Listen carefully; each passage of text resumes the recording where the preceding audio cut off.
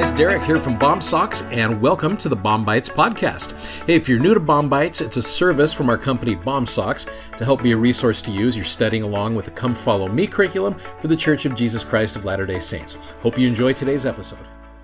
So as I mentioned yesterday, I'm going to focus this week on the hymns as we are preparing for Easter. And the hymns can be such a powerful way to be able to show our worship, to be able to show our gratitude, and to remind us and move us to righteous action as we're getting ready to really focus on the resurrection of Jesus Christ. The hymn book, and I've said this before, it's like a Ferrari that we treat like a Honda Accord. It's reliable, it's there for us, but we don't get the full power out of it.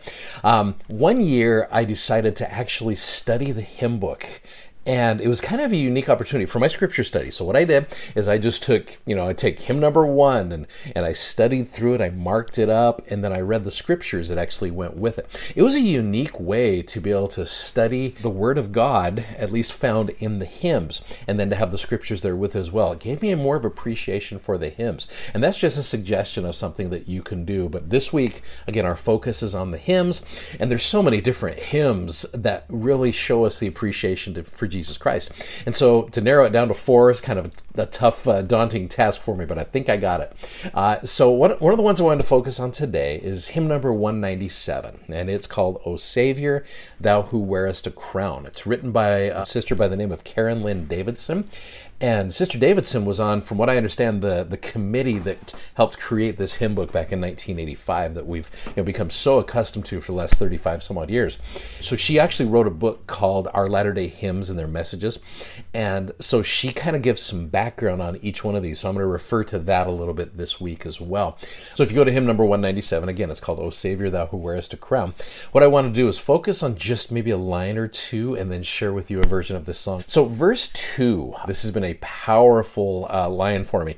No creature is so lowly, no sinner so depraved, but feels thy presence holy, and through thy love is saved. Though craven friends betray thee, craven here meaning cowardly, they feel thy love's embrace. The very foes who slay thee have access to thy grace. And that's something, when you really think about it, how could we ever be so hard on ourselves when we miss scripture study one day, or our ministering isn't that great? Here, the very foes who are slaying Jesus Christ have access to the grace and the atoning powers of Jesus Christ. Back in this book, Our Latter-day Hymns and Our Messages, one of the things Sister Davidson says, she says, for Easter season, or in preparation for the sacrament, it's a great sacrament hymn, this hymn gives us an opportunity to meditate upon the suffering and sacrifice of the Savior. Even those who betrayed and tortured Jesus at his crucifixion are still within the embrace of his atonement. That's a powerful message. And so what I wanted to do, I found a version of this song. It's a beautiful song. It's a little bit different. It doesn't use the music that's in our hymn book. It's actually kind of a mashup, for lack of a better term. It's the words to this song to the tune of If You Could Heights a Kolob. It's been arranged by Sally DeFord, who is a brilliant composer and arranger of hymns. So I hope you appreciate this as you think about that idea of the very foes who slay thee have access to thy grace. So watch this.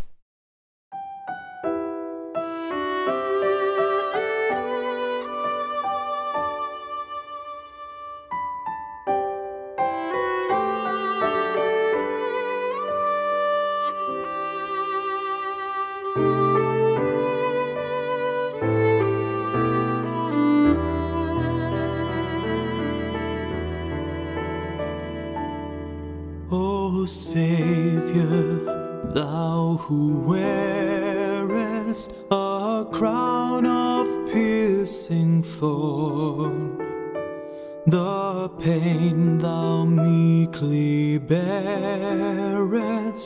weighed down by grief and scorn.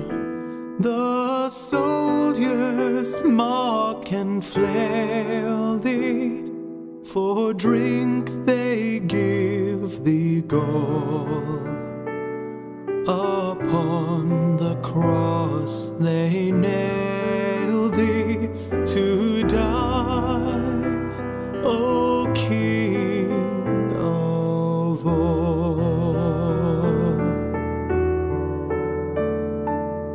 No creature is so lowly, no sinner so depraved, but feels thy presence holy, and through thy love is saved. Though craven friends betray thee, they feel thy love's embrace. The very foes who slay thee have access to thy grace.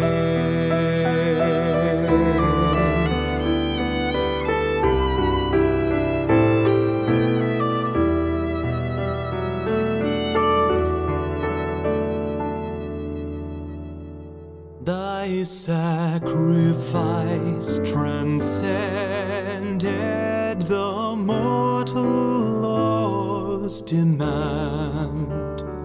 Thy mercy is extended to every time and land.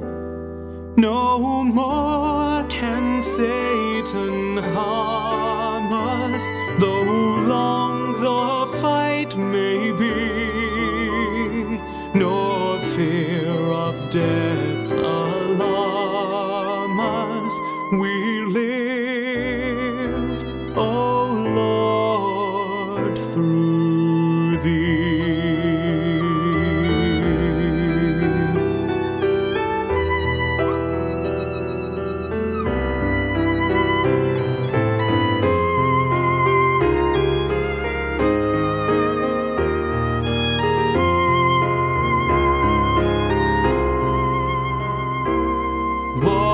Praises can we offer to thank thee, Lord Most High?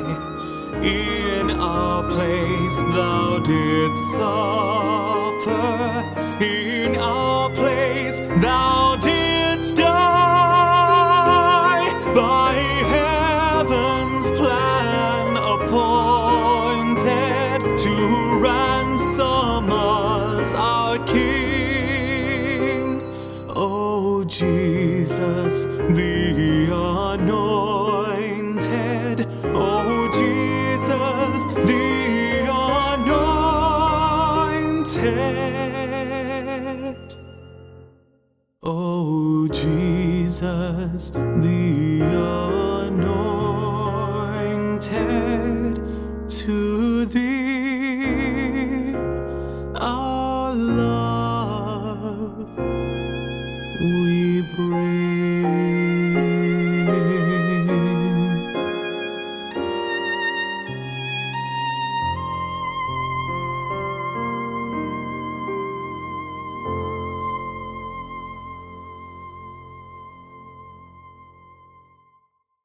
Love that song. Such a beautiful version. In fact, my wife and daughter and son actually helped put an arrangement of that together a few years ago. And beautiful hymn. Hopefully you get a chance to be able to focus on that just today or this week or however you want to do that. But I am grateful for the goodness of the Savior. I'm probably going to be saying that a lot this week as we focus on Easter. If you'd like to check out our video that goes with today's podcast, you can find us on YouTube, Instagram, and Facebook by simply searching BOM-SOCKS. That's BOMSOCKS. And be sure to check out our amazingly comfortable gospel-themed socks at BOMSOCKS.com. Thanks for listening, and hope you'll join us again for more episodes of BOM-BITES. Godspeed, and have a great day.